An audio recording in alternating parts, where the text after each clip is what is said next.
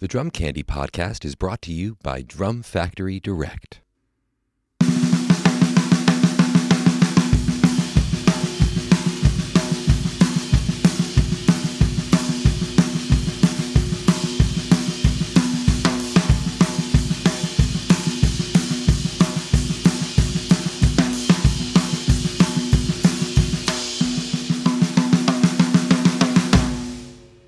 What's up, everyone? Welcome into episode 12 of season 2 of the Drum Candy Podcast. This is your host, Mike Dawson, coming to you from Drum Factory Direct in Pittsburgh, Pennsylvania.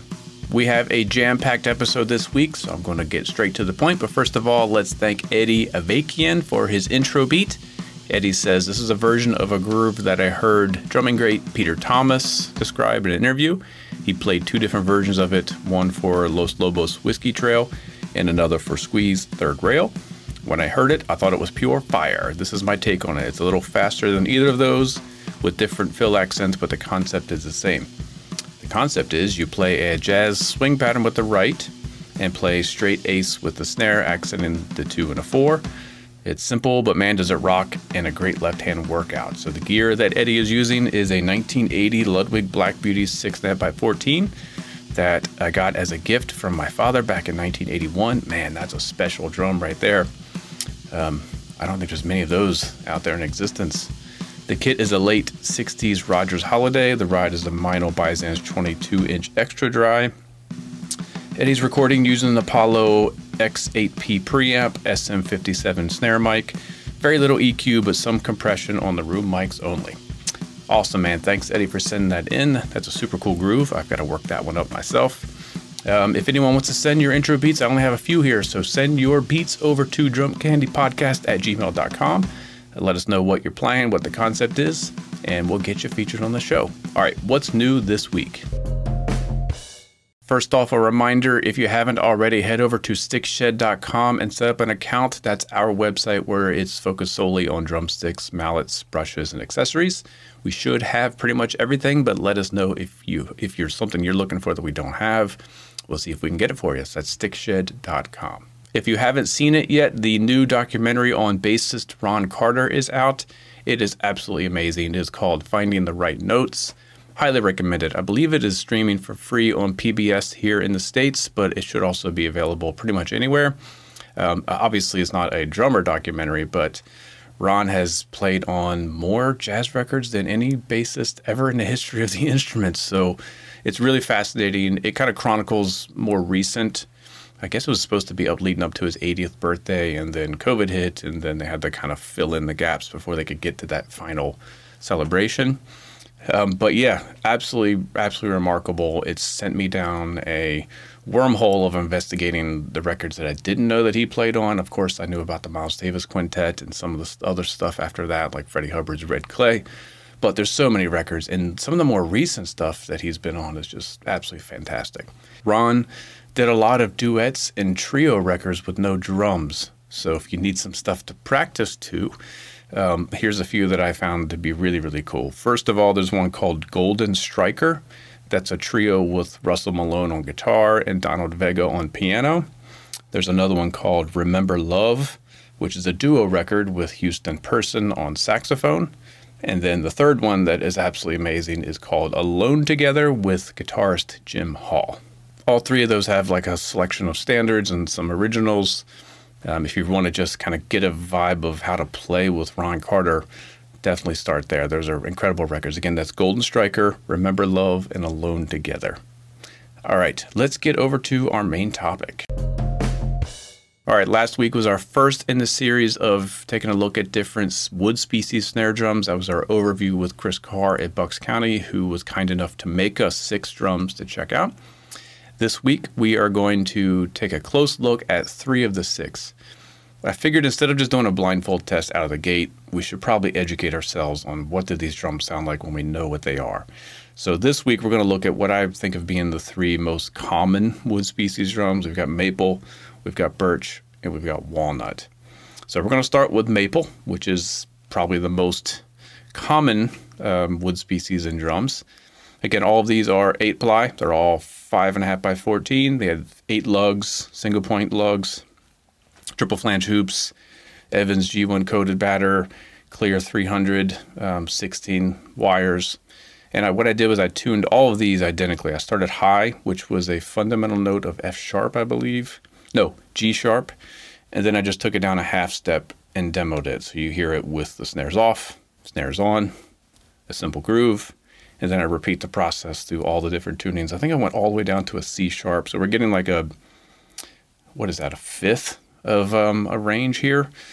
And so you can kind of hear, where does the drum kind of transform into something else? Where does you really hear what the drum sounds like? What tunings give you the most like characteristics of the wood? And then at the end, I just retuned each drum up to what I thought was like where the drum had the most kind of natural vibe. So once I got all the way down to super low, I just started tuning it up until I found the spot where like, that's it. That's a cool vibe. Let's leave it there. Rather than going super high and tuning it down, I started from the bottom to kind of find the lower, essence of what the drum could do. All right, so let's get to the maple drum. I've got the drum right here. Natural finish, beautiful drum. So I wrote on the back of these tags what the hardness is. So maple is actually the hardest wood of these 6. It is 1450 on the Janka hardness scale. What does that mean? I mean, I'm now learning, after talking to Chris and experimenting, hardness is important. I guess it ultimately affects the pitch, the natural pitch of the drum. But what's also important is the grain structure and the porosity. Is it an open grain? Is it a closed grain? This looks to be fairly closed. It's pretty smooth. You can see, I don't know if you can see it in this camera, but you can see some of the grain, but it's pretty smooth. It's pretty tight. So what did that translate to? I'm finding that the tighter the grain, the longer the resonance. The more open the grain, which we'll hear in some of the drums next week, the shorter resonance. Other than that, let's just take a listen. So here's the 5.5x14 maple drum, high to low.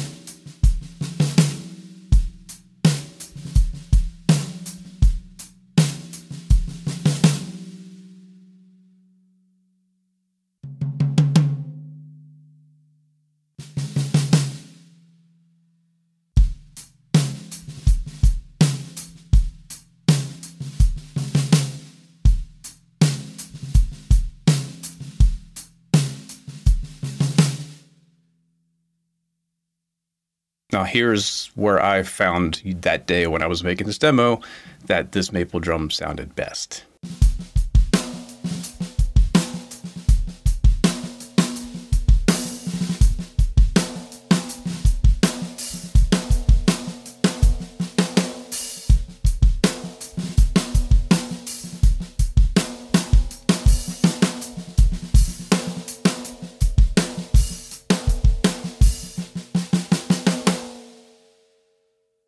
Okay, now that your ear is tuned to the maple drum, let's shift over to the birch drum. Got it here? Give me 1 second.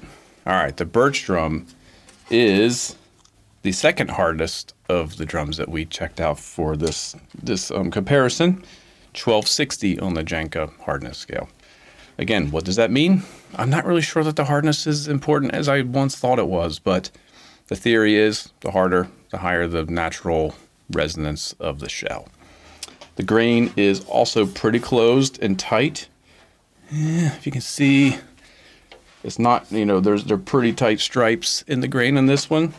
So again, I think that means more resonance, just more tone in general, longer decay. But yeah, let's check out the birch drum, high to low.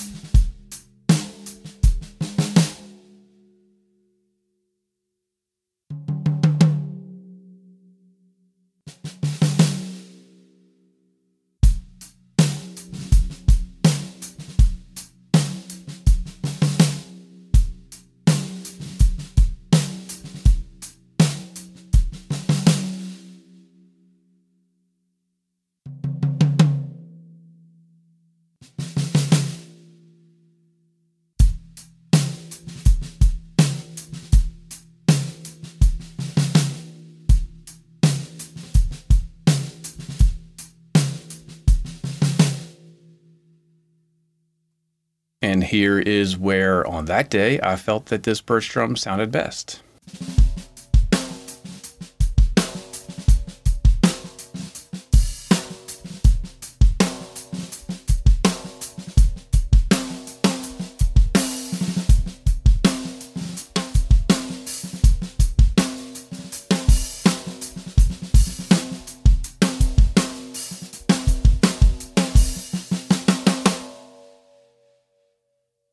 Okay, so we checked out probably the two most common wood species, maple and birch.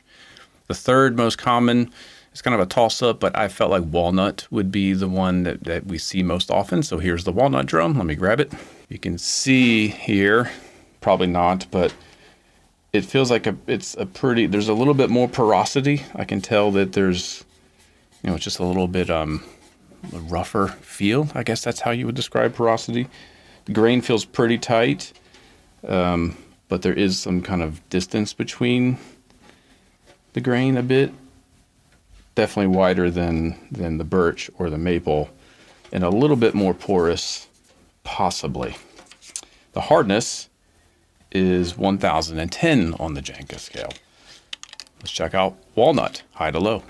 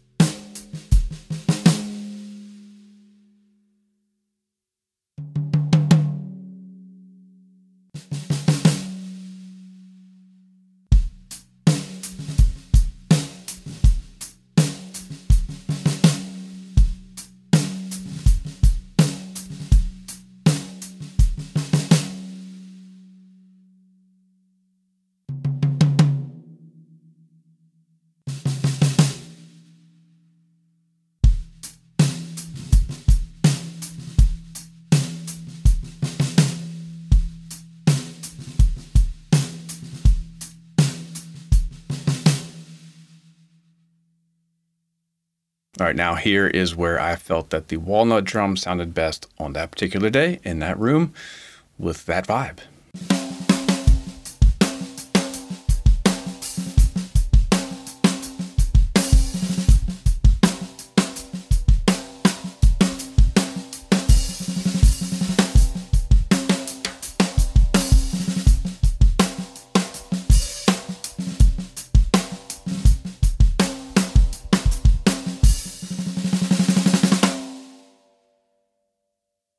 All right, there you have it. I'll let you kind of make your rankings on which you like best so far. Next week, we will get into, what do we have? We have oak, we have cherry, and we have ash. Maybe slightly less common timbers for snare drums. So just little notes on my experience, which is pretty funny. The birch was the one I thought, like, this is the best of these three. The maple was like, this drum could do anything. I could use this and not need any other drum. The walnut was the one that gave me the most vibe. I felt like I had the most fun playing it. So take it for what it's worth. I guess if I had to pick one, I couldn't, because they each did something different to me as a player. Maple will probably be the one, if someone said, come to the studio, bring one drum, I might bring the maple or the birch. If I knew it was going to be something where we get to be more creative and kind of go, play a little bit more, free, or more, not just playing beats and fills, maybe I'll go with the walnut because it just inspired me to be a little bit more creative. I don't know. Let's wait till next week and check out the oak, the ash, and the cherry. Until then, let's move on to our featured artist. Orcs Drum Closet, Nashville's full-line drum store. Celebrating its 40th year in business, Forks is independently owned and operated in the heart of Music City. Specializing in drums and percussion, Forks offers great discounts on all major brands and will beat any retailer's advertised price.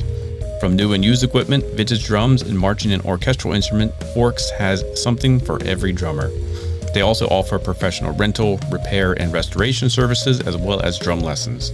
Stop by their storefront at 308 Chestnut Street in Nashville, Tennessee, or call 615-383-8343, or go online at forksdrumcloset.com. This week, we have the first part of our interview with the incredible Zach Danziger. Zach has just recently finished up a little bit of a tour with his new, I don't even know what you would call it, Wednesday Night Titans. It's combining pro wrestling and very creative, adventurous electronic jazz fusion music. Zach has always been one step ahead of everyone else, always thinking outside of the box. From his Boomish group back with Tim LaFave, which was again a more of a performance art ensemble. Mr. Barrington. I mean, everything he's ever done has been unexpected and really, really cool. And he also plays the drums absolutely ridiculously amazing. So David Throckmorton is doing the interview, so let's get over to David Throckmorton and Zach Danziger. So what's up with you, man? How's everything on your end? Everything's going pretty well. I'm in another scramble mode because I'm going out on the road again next week with my project, the Wednesday Night Titans project. And whenever that ramps up, starts off pretty calm in my head, and as the dates close in, it's like I'm reconfiguring how I do everything, and I try to, I even get bored of my own setup, so if I can introduce a new piece of gear or a new way of doing something, it makes it more, it's like that's a form of improvising for me, if I can just have something in the equipment present itself where it feels like it's not the same instrument as it was the last time I did it. I enjoy that.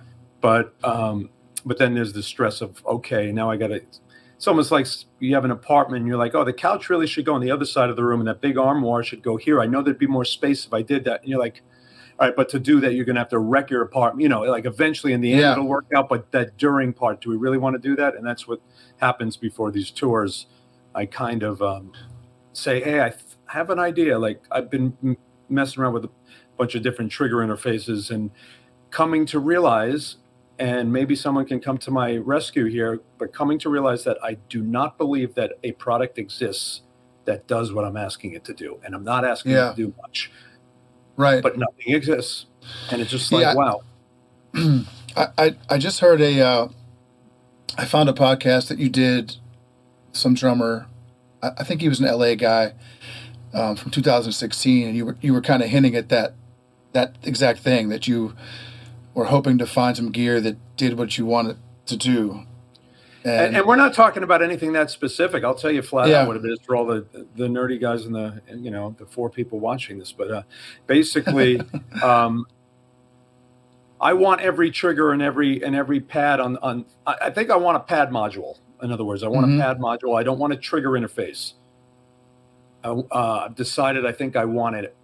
Not to name brands, but with the strikeable surfaces, but also that take trigger ins. Okay. Yeah. And all I want, and maybe I'm not finding the buried page, but it sure doesn't seem like it. I want to be able to set the MIDI channel per pad and per trigger, and it's just a global setting for everything. And there's a reason why I need that. Yeah. That's a little more convoluted, but to do what I do, I need that feature.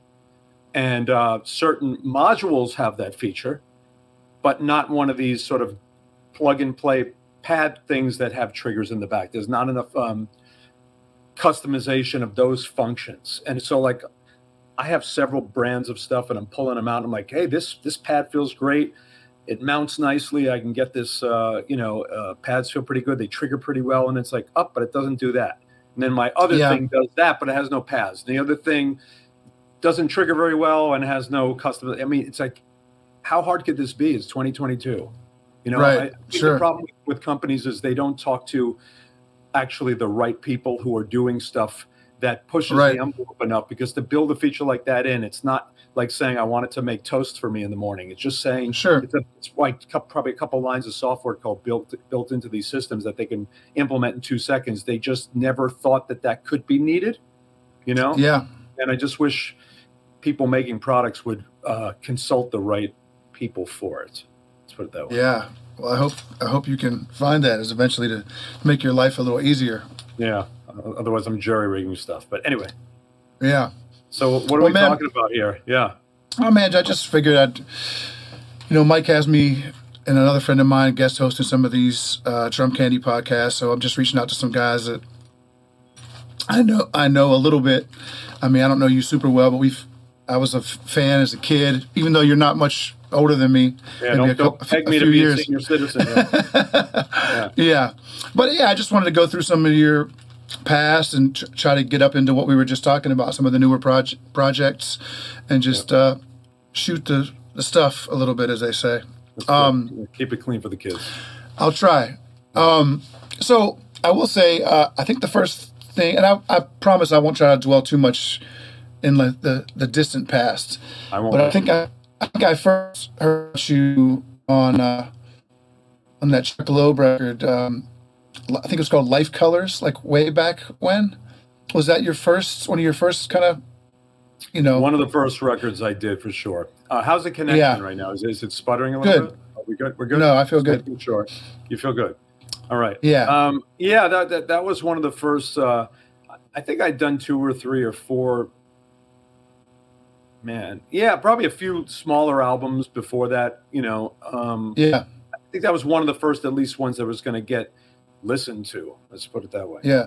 Do you remember how old you were when you did that record? I think I was 17. Wow, maybe man. 16. That's no, not ridiculous. 16. Probably 17. Okay. Yeah. What year was that? Like late 80s? 88. Okay. Yeah. So I heard you saying in an interview the same interview I was just talking about, you mentioned to the guy that you talked about seeing Chick's band when the Electric Band was the trio with Weckl, and how that was a big thing for you. But it's strange to me because I was a fan of all that same stuff as you were, as well as a fan of yours. But it's like, it seems like if you just heard that in, what could that have been, 85 into 86? I mean, 2 or 3 years later, you're playing on a ridiculously high level, as such a young player. I mean, when you first heard the Electric Band live, how was your playing then? Were you playing on a really high level then, or over that next few years did you make a real growth spurt in your playing? Boy, that is a good question. When I saw the Electric Band, I was 14. So, I mean, I don't, these days kids are already with a career by 14, right? But right. Back in our day, there weren't a lot of 14-year-old drummers working professionally. I was working professionally, but I feel like I've made a great growth spurt in the last year and a half right now. If you know sure. what I'm saying. So it's like, how do you measure it? I don't know. I mean, yeah, I could play. I could play at 14 and 15, but as yeah, looking back on it, here's the thing, and people had told me this over the years, and it just sadly is one of those things. You have to get to that point where you're that age where you can go, wow, I know exactly what these people were telling me. You know what I mean? Like, I was definitely precocious and I could play, but truly, I don't care what anyone says. You can't have a certain depth in your playing at a young age. I mean, you can have a certain depth. You can't have the depth you're going to have when you're 20 years beyond that. That's, it's all relative. I'm saying, when people were just like, I want to hear you become you one day and have your own voice and you feel the life experiences in every backbeat. Yeah. I was kind of like thinking to myself, what the hell are you talking about? I'm seasoned. I have that in my playing, and I can tell you, maybe it's easy for me to see it now because I'm looking for that, but everyone who said that was dead on, so like, it's hard to hear a young precocious musician, no matter how forward thinking they might be, and there's a ton of them out there. You just can't have what you're going to have 10 or 15 years later. It's any ball player too. LeBron James could never do something 20 years ago in a certain way. And now he can't do things now that he could do. It's vice versa. So it switches. Totally. Overall, that was my point. He's a better ball player. Yeah. Yeah. And you're playing, the same way you just said about LeBron. There are things in your playing now that you don't have that you once had in a way. I mean, not that I've heard you slip technically or facility wise, but I mean, I know I don't play the same as I did when I was 20, or 25 even, or whatever the age was. But I'll say this though, I mean, and not that I prepare a lot for any of these interviews, but I went back yesterday and I hadn't heard this record, definitely not with headphones on, for probably 20 years or so. But I re-listened to the first Krantz record, the Long to Be Loose record. It's like a blast from the past. And it's funny, like hearing it with like new ears, like you don't hear it for so long. A record I've heard so much in my life, but after such a long break, I was just giggling at myself like, oh, that's just a 4-bar phrase there. I used to not even know what they were doing. I could sing it, I could play along to it, but some of the stuff reveals itself in a different way now. But my point is, hearing that again yesterday, what was that? Almost 30 years ago, for God's sake. Holy shit. Not to date you, but it's like, man, the playing is really mature, and I mean, it's youthful and it's exciting, but there's a maturity I think that you were playing with those at that young age, with like the Chuck Loeb record Balance as well. Like, I think you're playing really mature for such a young age. I'm not sure what the question is here, but how much of that, like playing in those situations, playing with guys like that, did you feel like big jumps in your playing just through the That's really the key. I mean, sadly, in this day and age, people don't interact in any way, shape, or form in the same ways they used to. Musically, in person. Apparently, the younger generation, they don't like talking on the telephone, for what I hear. I enjoy the phone call when in its right place, but it's like same with music. It's okay to be and I love. Don't get me wrong. I'm a fan of these drummers who are in their home studio seemingly, or their bedrooms, or whatever they're doing. I'm just as inspired by watching and hearing that as I were some of my favorite musicians that you go hear in clubs. But I'm just making a point that it's not the same way of conducting ourselves anymore. Sure, there's bands that tour and people are playing all the time, but there's a lot of people who might go their whole career, quote unquote, with barely playing with anyone. Just virtual, or whatever you want to call it. They're playing to tracks. They're giving clinics. They're not really in groups, like really interacting over a course of time with a bunch of people and developing a musical relationship, And I'm not saying one's better than the other, but they're certainly different, So for me, I know that I play the way I do because I was with real human beings in a room, and there's something that comes with real interaction, rather than if it's just like a lot of times people do things where they'll lay down a drum part, send it to a bass player.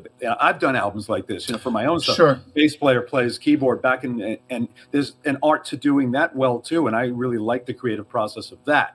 But it's different than when you're really in the moment, playing off of somebody. That doesn't mean even improvise, but just time feel wise, Sure. It's not like playing off of somebody who's taking a solo. Just how does it sit with the time, and how do you push and pull with the other musicians? That's something that happens when you play with other people. And I think just due to the way the world is, a lot of upcoming musicians don't get the chance to do that as much. And again, I don't think it's better or worse. It's just different. Yeah, sure. I agree. Yeah. Do you think, I don't know, like when I first kind of met you, a friend of mine's little sister went to a camp that you were teaching at, and who's that? This girl named Bess Dunleavy. What camp would it have been? I think it might have been a Yamaha thing, if they did that, like a Yamaha summer camp, maybe. This would have been back in those days. And I wrote you a letter just telling you I liked your drumming, and then included a phone number. You eventually called me, and we struck up a little bit of a remember that a connection. And I came and saw you in Philly with Wayne's band, which was just great to see it in person and not just hear the record. Where am I going with this? But and then I think the next phase of seeing you would have been when I had just joined Maynard Ferguson's band in the late '90s, and I ran into you at the NAMM show when you were kind of introducing the remix line for Zildjian. 1997 then, yeah. I think that was 98. 98, yeah.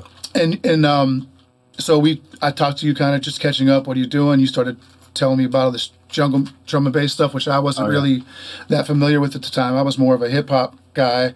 And so that turned me onto a nice new style of music to look for records when I was touring for a couple of years there with Maynard's band as a young drummer.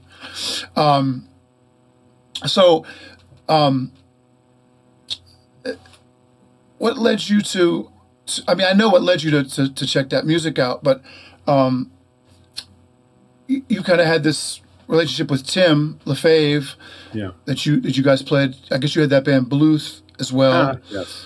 And did that just kind of change into the Boomish project? Is that eventually you guys just found a new direction and just kind of abandoned one for the other in a way? Yeah, you know, again, an astute observation. And one thing I never even really thought about. Yeah, me and Tim and another great drummer named Pete Davenport were all buddies, and we were of the mindset of, you know, I've always wanted to infuse comedy and music, and boy, as you know, that's never changed with me, you know. So since I started doing things that had a comedic undertone, it hasn't stopped, you know. So people who think that I'm doing anything new in that realm need to go back 20, 30 years. I've only been doing that, you know. So it's like, maybe I should stop doing that. Maybe that's what I got to do. But me, Tim, and Pete Davenport were good friends, and we were always joking around and hanging out, and we were just, you know, the more we could laugh in a given night, the better. And just, we decided we're going to make an album that reflects that, you know. Yeah. And so we did that. It was called Bluth. I don't even know if you can find it anymore. I do know that some people are still recently calling me saying they've got it on heavy rotation. And I'm like, okay, well, it's a waste of your time. But anyway, no, there's a lot of seeds of stuff that I built upon in my prior and future works conceptually on that album that I draw from to this day, just things, how things are constructed and how time is played and all that. But then Boomish, what happened was, I discovered drum and bass through my friend Ken McAuliffe during this Bluth sort of like brainstorming for that album, you know what I mean? And I was like, check this out. And I wanted to interject a lot of that into the Bluth album. And as we did maybe one or two things that had it. But so then I was like thinking, we got to make a whole dedicated thing of this. And since a lot of drum and bass was drum and bass, I veered off with Tim, and we spawned Boomish for a bunch of years. But then that became comedic as well eventually, with a variety show element and all that. So, but yeah, it was a transition, you're right, from the Bluth stuff to the Boomish stuff. These transitions that you have, with, you know, saying that, you know, Boomish ended up becoming this variety show of sorts, as you just said. It's like, is that just a restlessness that one has? You're just like, I just want to, tired of doing the same thing, even though it might be over a short few year period. Is that a natural thing, you think? I mean, I have some of that too. Like, I think for me, it's more like I can almost be over inspired all the time, where if I were to hear any drummer that I love, or not just drummer, even just music without real drums as well. If I were to hear Paul Motian play one day, and I love that so much, I'm like, I just want to play like this. And then if I could hear an old Schofield record with Dennis and be like, man, it'll be fun to just play these tunes and just play grooves and play strong like that, or anything, or hear an Earth, Wind & Fire record, I want to just play grooves all day, or hear the Krantz Band and want to play all this rhythm. Stay away from that. You know what I mean? Just anything. I'm just dropping any style. It could be anything. No, I'm with you. But I mean, for you, is it just you're ready for a change all the time? I think honestly, it might be a little more subtle than that. It's almost like, I mean, you know, I have an end vision. Yeah. But that end vision is so multi-tiered and multifaceted that I can't get to it all at once. So I have to layer, you know what I mean? So it's like, all right, I'll do stuff where I'm sampling audio. That was like in the 90s. And then I'm like, I want to sample video. Now I want to trigger video. Now I want to trigger video and improvise it. Now I want to trigger and improvise it and then redo it as this. Now I want to involve my love of food with all this. Now I want to, bring that back into it's like I've already had those stages, but I couldn't do them all at once. They take a long time to figure out and implement. You know what I mean? Like the project I'm doing now, Wednesday Night Titans, it is, to me, in its infant stages conceptually of what I already know I want it to be. But it's going to take hard work, planning, extra talent that I don't have from outside help, extra resources, financial and otherwise, to get there. But when someone sees it and goes, wow, you're not doing this anymore, you're doing it with that. It's like, no, I always wanted to do that. I just had to get there, So well, I'm thinking steps ahead, When I saw you in Pittsburgh with Donnie, however many years ago that was, 4 years ago or so, I remember catching up a little with you, and I referenced a moment I heard you on the I'd Hit That podcast. Yeah. And you and the host, I forget his name, you guys were joking about wrestling. Yeah, you were joking about wrestling, and I referenced it, how I thought it was hysterical. You guys were talking about all these wrestlers from our childhood, right? And you were talking about Kim Chi, who was Kamala's handler, but you didn't come up with the name handler, and I just thought that was so hysterical. I brought it up to you, and then you immediately hit me back with, I actually have a wrestling project I'm about to do, and it's like, and I almost didn't even believe you. I'm like, man, Zach's just a little out there, and he's just goofing around with me and playing with me. And then, what do you know? A year later, I see you guys wearing lucha masks and playing shows, really doing that. So there is that level of, I don't know what you would call it, humor or whatever mixed with music. I don't know what you call it either, right? Yeah. Yeah, and it makes me wonder. I mean, because I lead a lot of projects, similarly, like co-lead or lead bands. Yeah.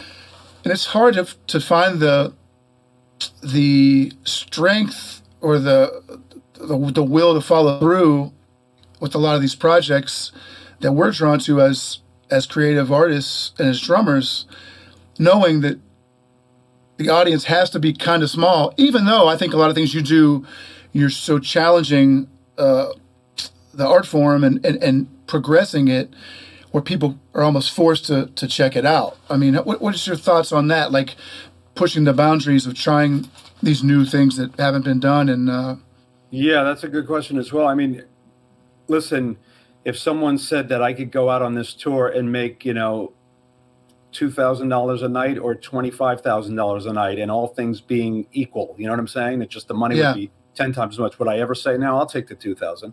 No, sure, I'll take the of course. 25,000. So of course I want to make as much money as I can with this and live and support myself as best I can and do well with whatever I'm doing. But that's not the motivator. You know what I mean? The first motivator is, what do I want to present?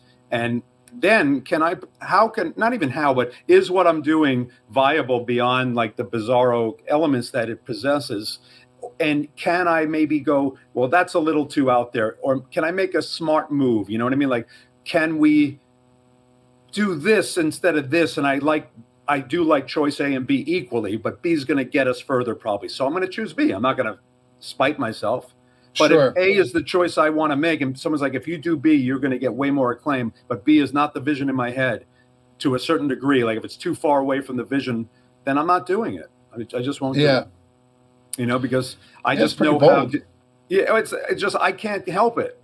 I can't help it. It eats at me so much to not be true to myself on every level. It really is destroying me from the inside out. So I have no choice.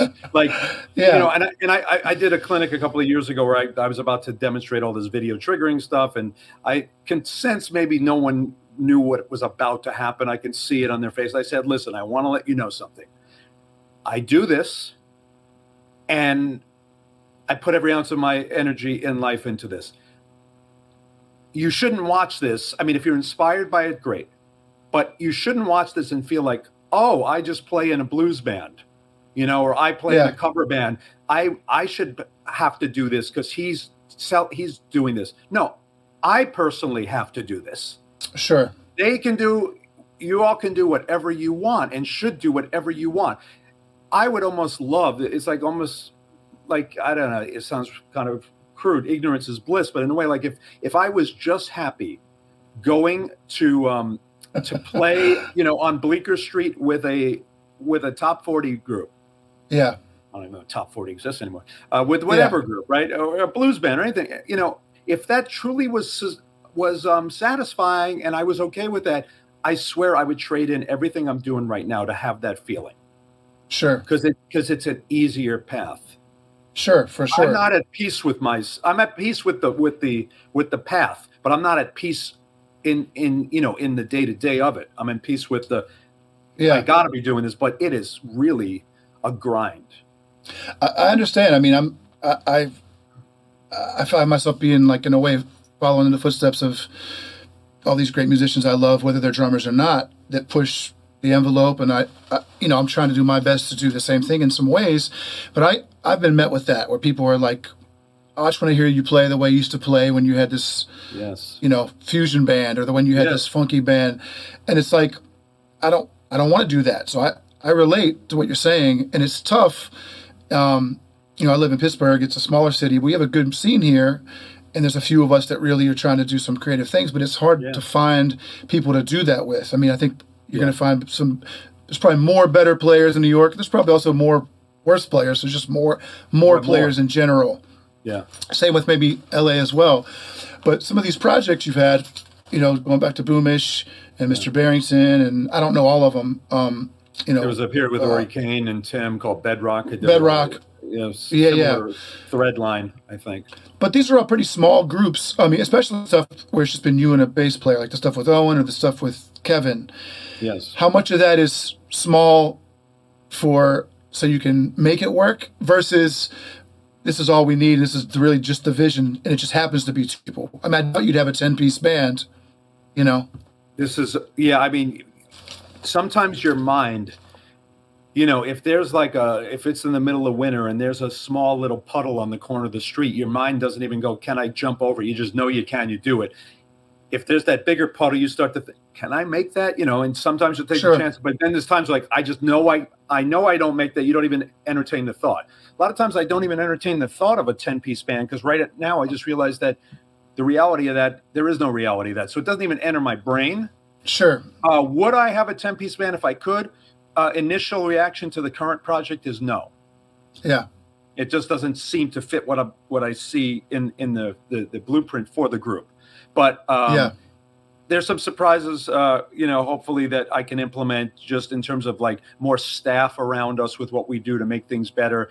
The lighting and the visuals being a notch or two or three beyond what I could ever do on my own. But again, that involves, and the thing about also keeping a small staff is you don't have to coordinate with 20 people's schedule. And like, I get it. Yeah. Can you make those dates? Can you do this? Hey, let's meet for this. It's just harder. So it is going to be an easier endeavor to keep it small if you can, which maybe, like I said, subliminally is why some of the things have been kept small.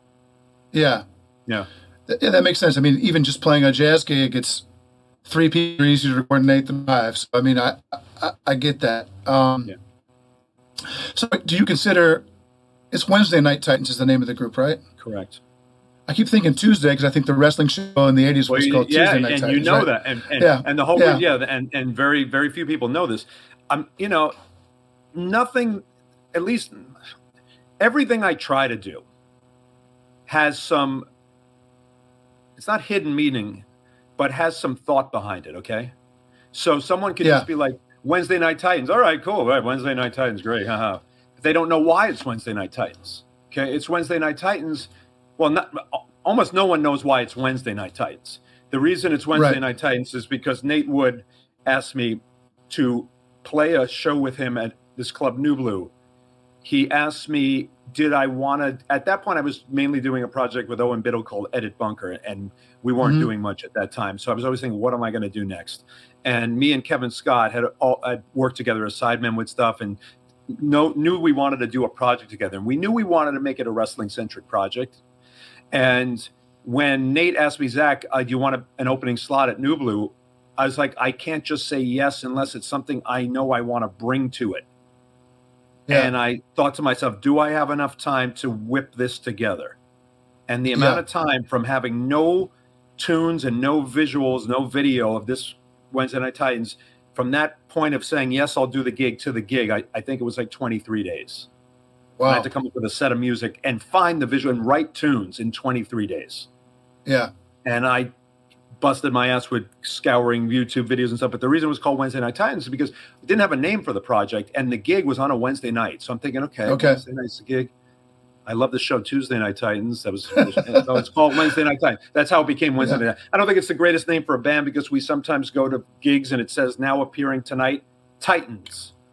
Yeah. They thought the Wednesday night was from some other gig we did.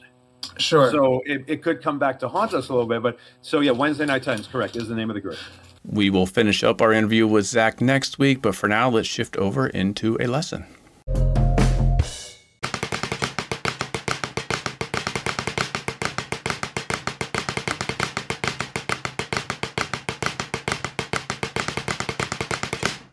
Welcome back to our free drum lesson series. This week, I want to cover the Swiss Army triplet and some ways you can improvise with it and find some unusual phrases with this rudiment. So the Swiss Army triplet, traditionally, it's a triplet, obviously, with a flam on the first note. The same hand plays the next note, and then the opposite hand plays the third note. Triplet. Right flam, right, left. Right, right, left. Right, right, left. Right, right, left. Or you can start with the left.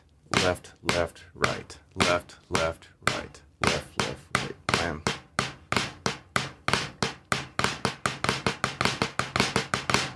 It's not an alternating rudiment by nature, and we're going to just not worry about alternating them in this lesson, but you could alternate.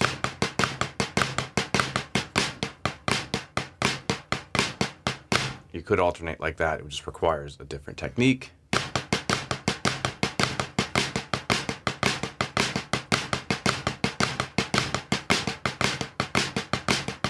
But that's kind of not the point of this rudiment. The point of this rudiment is that it flows really, really well. Why does it flow really well? Because your hands, if you isolate the hands,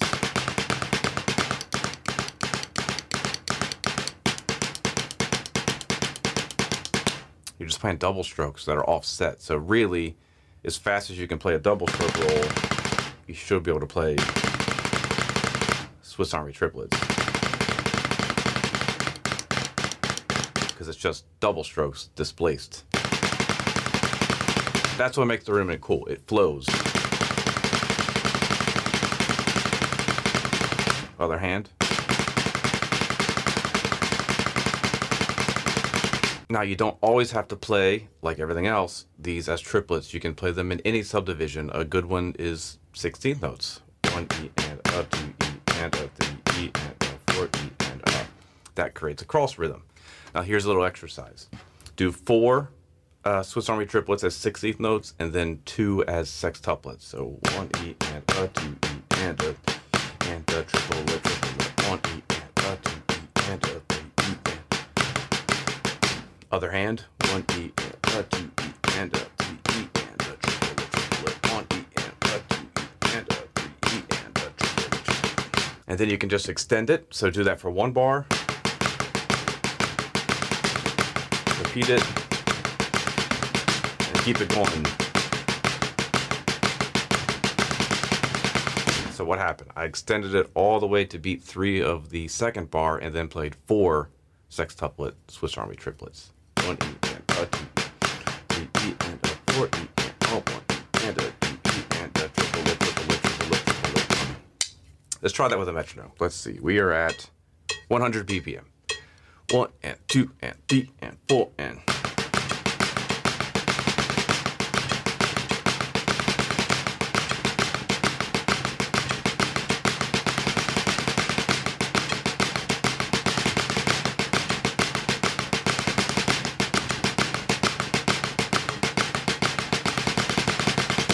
Makes sense? Do it again. 1 and 2 and 3 and 4.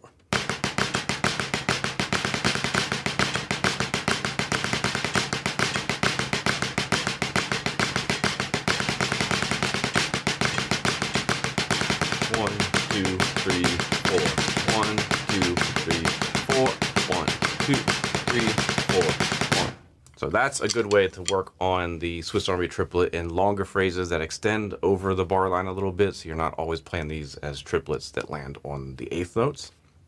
Now let's kick up the difficulty here a bit. I want to bump it back down to 90.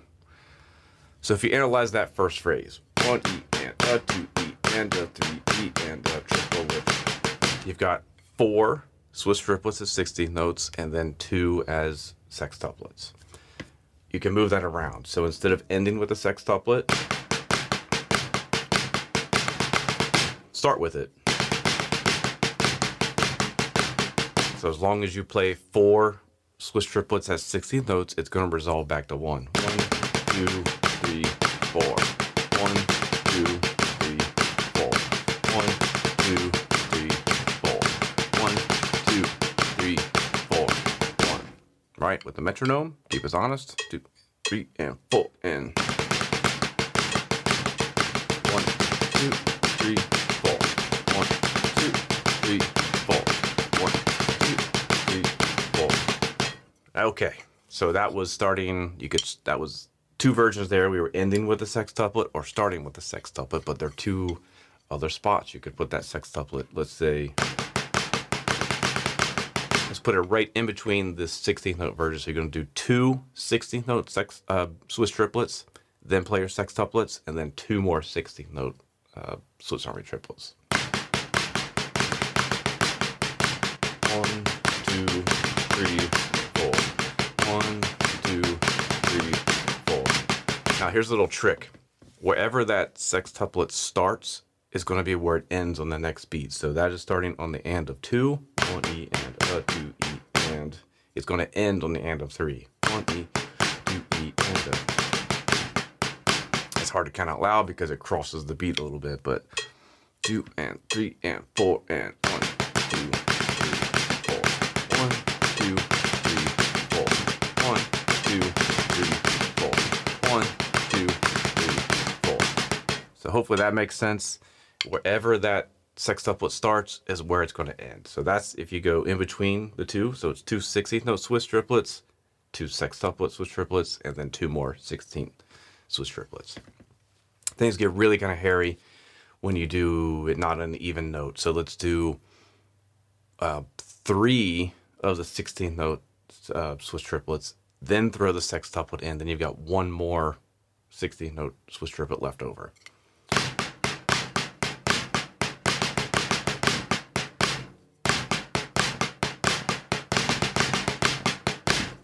It's starting on the E, so that means it's going to end on the E of 4. 1, 2, 3, 4.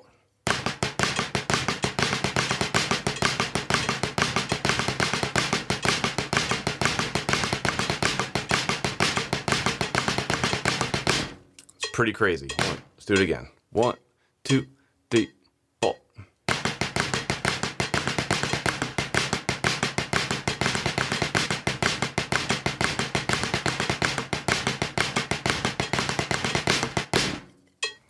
So again, it helps to remember wherever that sextuplet starts, it's going to end on that same partial in the following quarter note. So I know it's starting on the E of 3, it's going to end on the E of 4. So I'm really just kind of listening to make sure that I resolve properly on the E of 4, not worrying about the polyrhythm that happens between the E of 3 and the E of 4.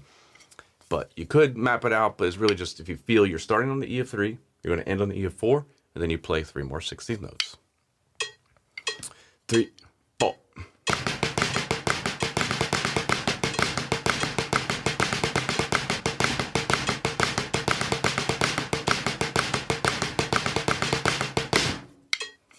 That one's pretty wild. Now there's 1 more to go. If you start, so you do 1 16th note Swiss, then your sextuplet, then you have 3 more 16th note Swisses to go. So you're going to start on the of 1, and you're going to end on the of 2. Let's see what happens.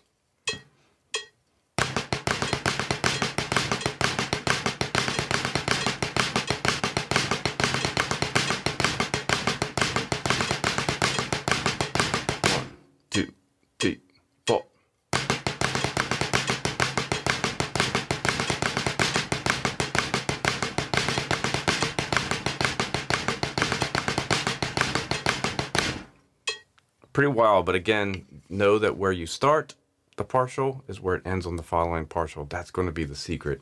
So the last thing that I always do when I learn any kind of new phrasing idea is kind of improvise with this idea of 16th note Swiss triplets and sextuplet Swiss triplets intermingling in the measure. 1, 2, 3, 4.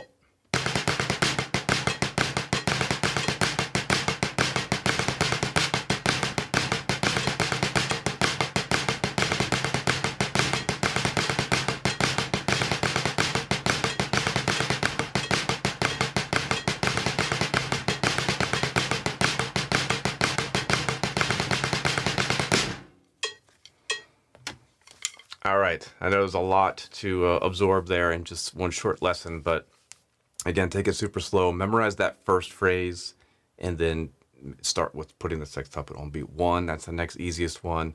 Putting it in between the twos, so it'll be 2/16 sextuplet, 2/16. That's the next easiest one.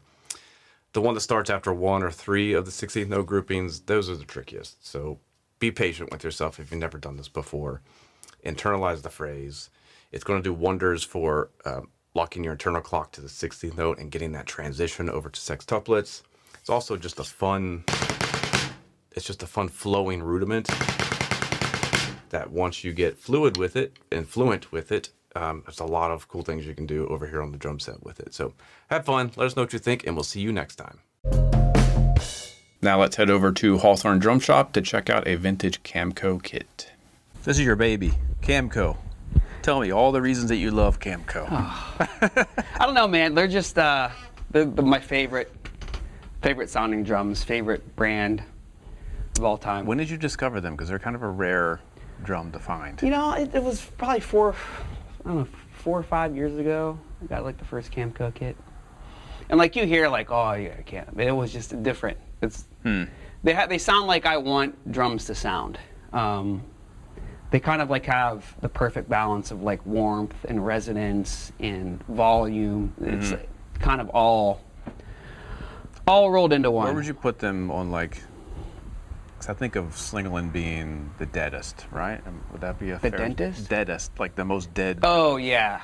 They're probably most similar to like a Cleveland era Rogers, I think, in my opinion.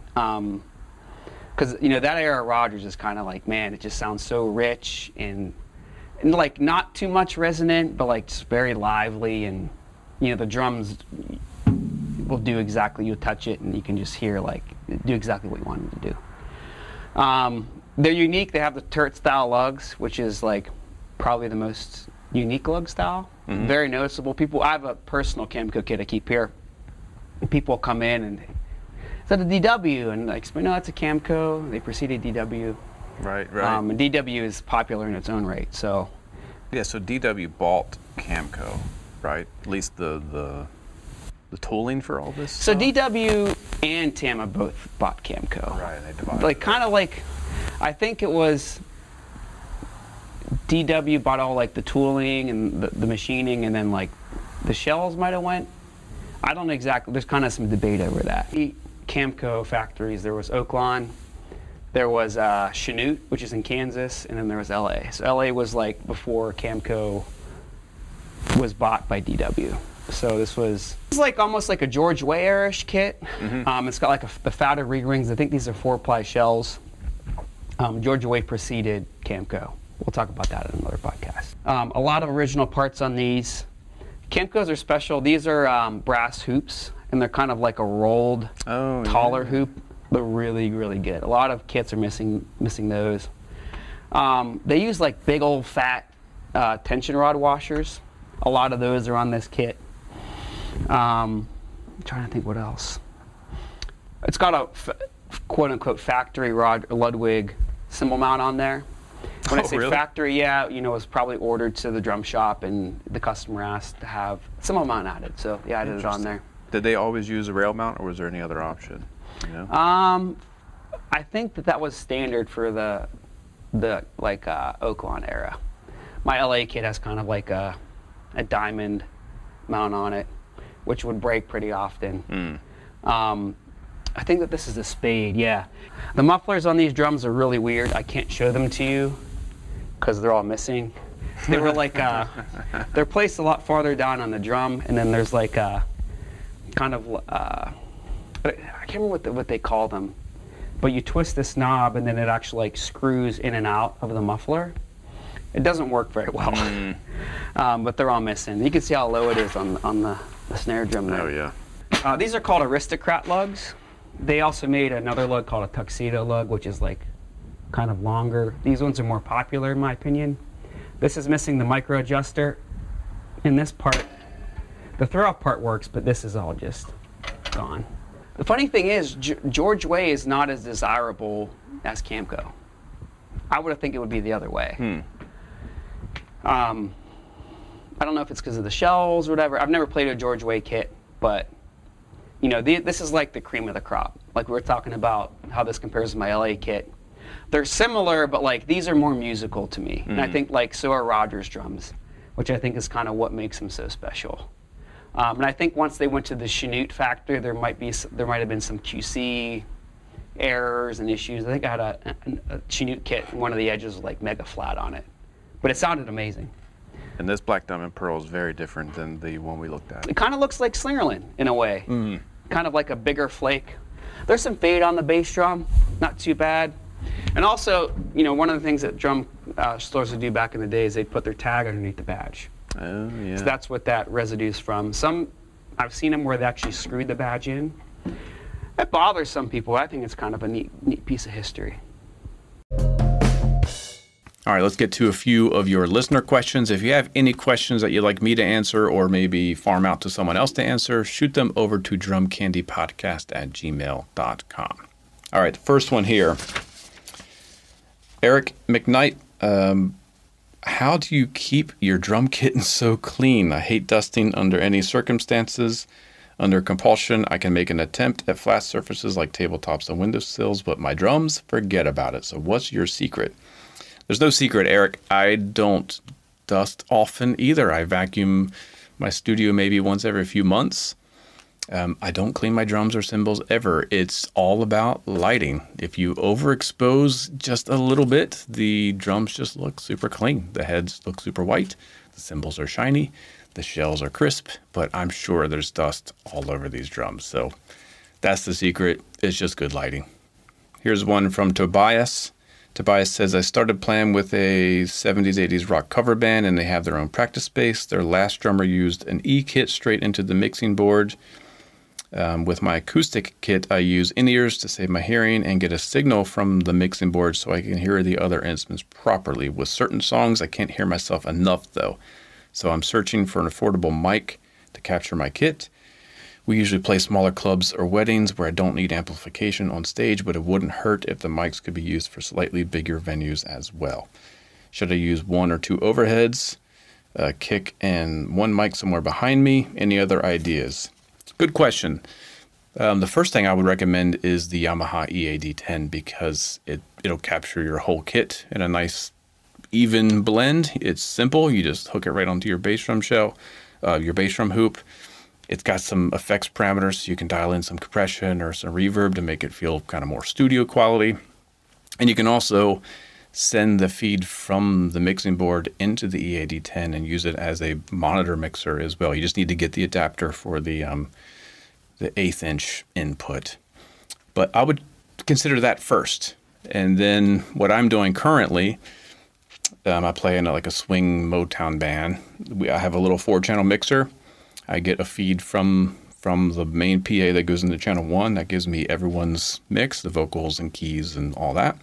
And then I just take an SM57 in the second channel and just lay it down by I guess it's the right spur of the bass drum, either aimed more at the drum to get more of me, or I also use it to aim at where the horns are because they're not in my monitors.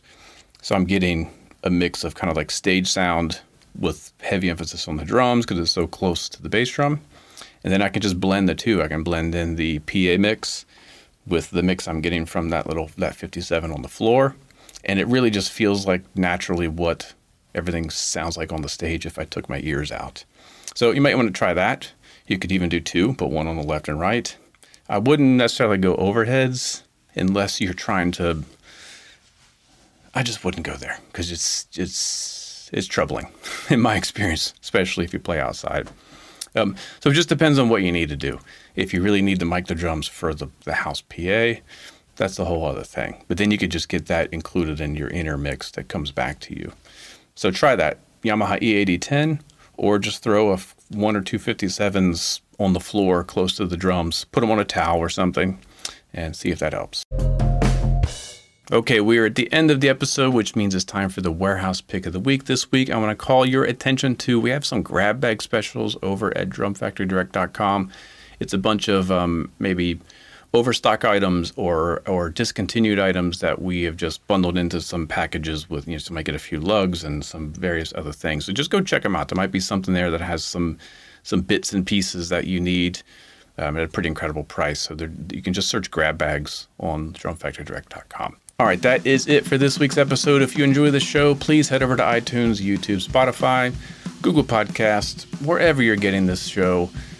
Drop us a 5-star rating, get some words in the review. That does a lot to get this show ranking higher so more drummers can find it. Always appreciate you. You can always reach us at drumcandypodcast@gmail.com, or you can DM me at Mike Dawson Drums or at the Drum Factory Direct Instagram page. Yeah, that's it. So let's hand it back over to Eddie to send us out. See you next week.